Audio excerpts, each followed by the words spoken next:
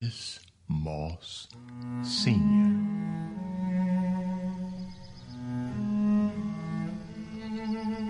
It's the story of my father's determination to exercise his right to vote.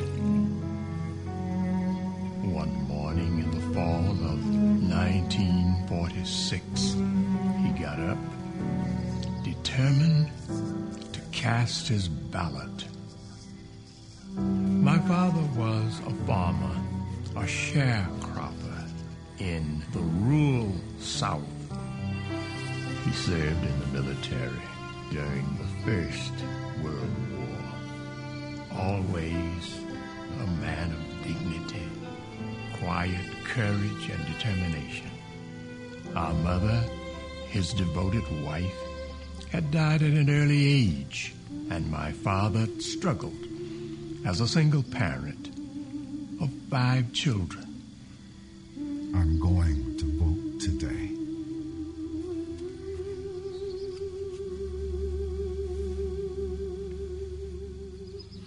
We were amazed, excited. Welcome back to the WVON Morning Show.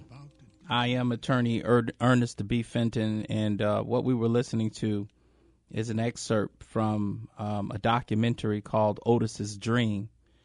And you can listen to and watch, rather, Otis's Dream on Vaughn TV via Roku, Amazon Fire, Apple Plus. Also on your PC, tablet, or mobile device at vaughn.tv. I also think you can go through the website and somehow get that app or be directed to Vaughn TV as well, right? On the line with us to share the impact on the impact of Otis's Dream on him, and the fact that it's a documentary about his grandfather, as told by his father, is Reverend Dr. Otis Moss III. How are you, sir? Good morning. Good morning. How are you doing today, attorney? Yes, I'm doing great. So let's just jump right in. How did that impact you? Well, I grew up hearing the story of my grandfather. I never met my grandfather. It was a part of our family lore. My father, Otis Moss Jr., made sure that we knew this story of a sharecropper in rural Georgia. His father, a great man of dignity and tenacity, who wanted to cast his vote against the avowed racist by the name of Governor Talmadge, who was the governor of Georgia, who used as his stump speech in Georgia. He said there are 3 problems in Georgia, and he used the N-word 3 times. Not Negroes, but another N-word. With the hard ER. Mm-hmm. That's right. And he said he wanted to make Georgia great again by making sure that people of African descent did not vote. And my grandfather was moved by this because he felt that he had to fight. His wife, who died at an early age, died because of medical apartheid. They would not treat her at a white hospital. So racism killed his wife, placed him in the condition of being a second-class citizen, and he was so radical that he refused to work the land of anybody white in Georgia, that he would only find a black family where he could do cooperative economics, where he would work the land fairly. And in 1946, he went to vote that year, which was an act of not only defiance but danger, because the possibility that he would not come home, because the governor had made it clear to all domestic terrorist organizations, please stand by in case there's somebody who may want to attempt to vote who is not white. The authorities will not intervene. And that's the context of him going to vote in 1946. Wow. How do you the meaning and the impact of the process or the act of voting then, as compared to now? How do you think they may differ? And then in what way are they the same? Well, technically, black men had the right to vote in 1870. It was not black women until 1965. All black people were enfranchised. But I say technically because there were poll tests. My own father had to take a poll test before he could vote. He had to take a literacy test. And this was given only to black people. Here, I'm going to give you some actual questions of the test because the clerk was empowered to the point where they could ask anything. This is an actual test question that was actually given. Please, if you want to vote, please tell me how many bubbles are in this bar of soap. If you want to vote, please tell me the number of bricks in this building. Wow. If you want to vote, recite for me the Constitution of the state of Georgia. Or how many jelly beans are in this jar. My father says it this way. We had to take a test to see if we could vote, but no one gave us a test in order to pay our taxes. That they would send us a bill and we'd pay it. And so there were methods of suppression. They would use the postal service to make sure that people did not receive information if they tried to register. They would move polling locations or tell you that you can go here, you have to go here, whatever it may be. Today, Harris County in Texas, one drop-off location for 2 million people in order to vote in Harris County, which is predominantly black.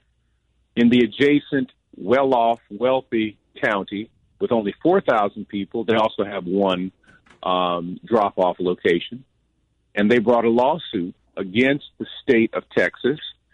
That lawsuit was thrown out because of a three judges who were appointed by the current person who occupies in the White House to keep this voter suppression going.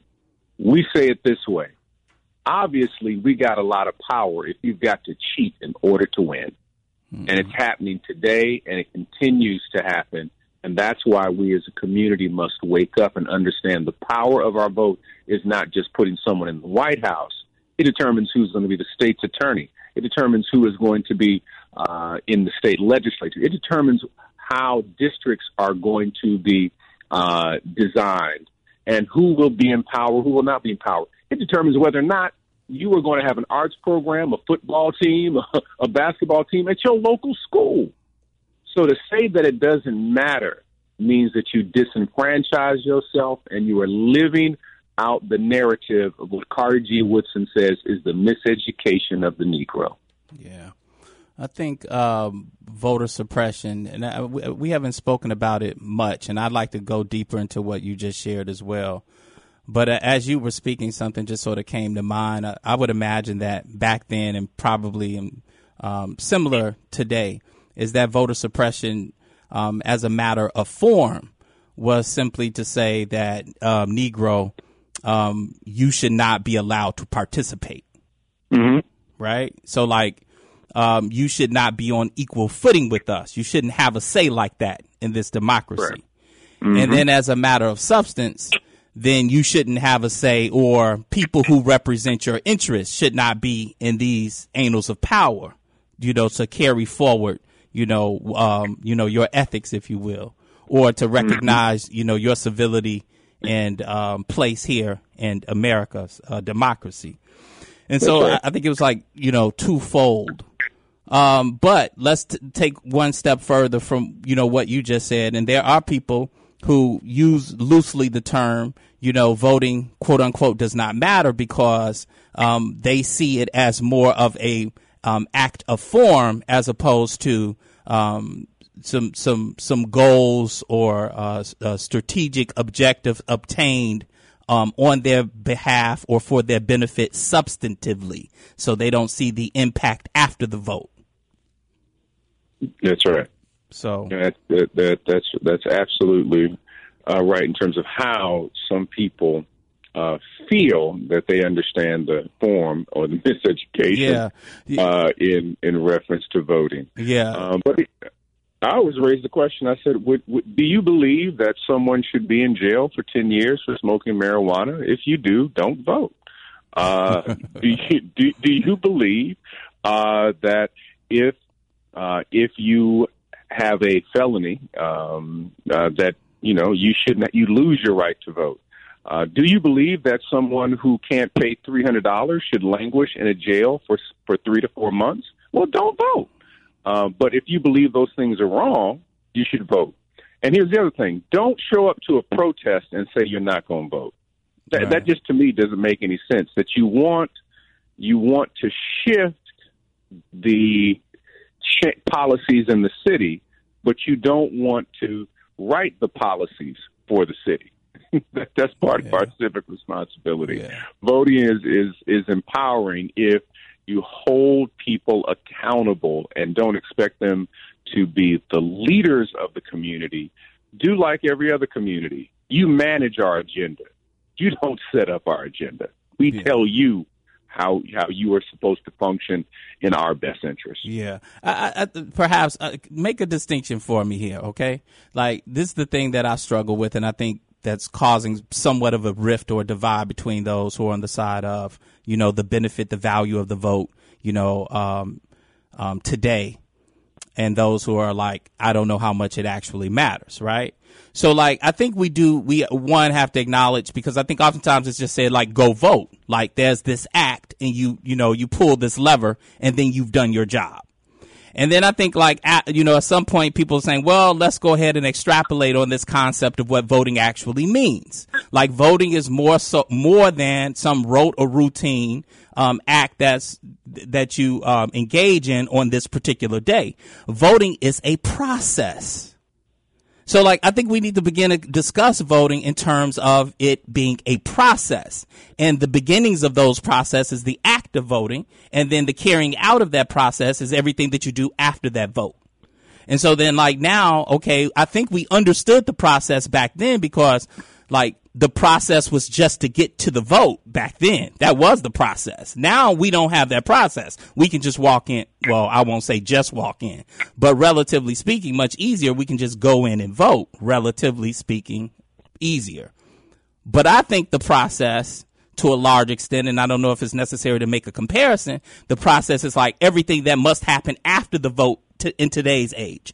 And in light of the fact that much of the legislation that perhaps we imagine that we need may exist to a certain extent. So from a legislative standpoint, the process of exercising our vote has already been established. So now the question becomes, how then do we enforce or engage in the process of making our vote matter today? I think that's the quandary in part. Well, I don't think it's necessarily a quandary. I think it is a matter of position.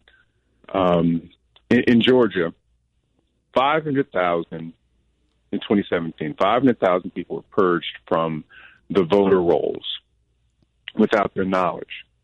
Stacey Abrams lost by 30,000 votes. They were purged by the Secretary of State, who is now the governor. And there were 900,000 unregistered black people who thought their vote did not matter. If just 100,000 of them decided to vote, we would have a different situation in Georgia today.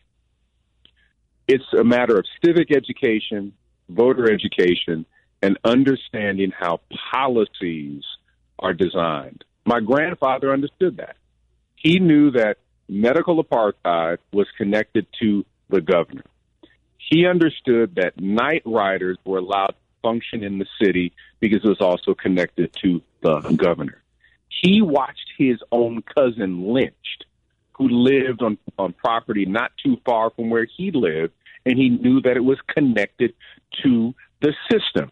And one of the ways was not only voting someone out, but he believed, I want someone who will have an agenda that will allow my family to thrive. Now, he didn't go to high school. He didn't have the opportunities that we have. He had no Instagram, Facebook, didn't have no Uber, nothing like that to get anywhere.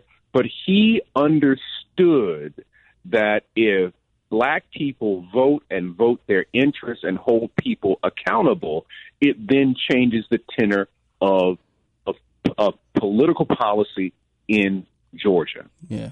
Now, he did that without an education. He did that, and he had to be taught how to read. I have the actual chalk tablet of my grandfather where he learned his ABCs. It was an early iPad, I guess. It was a chalk tablet. For sure.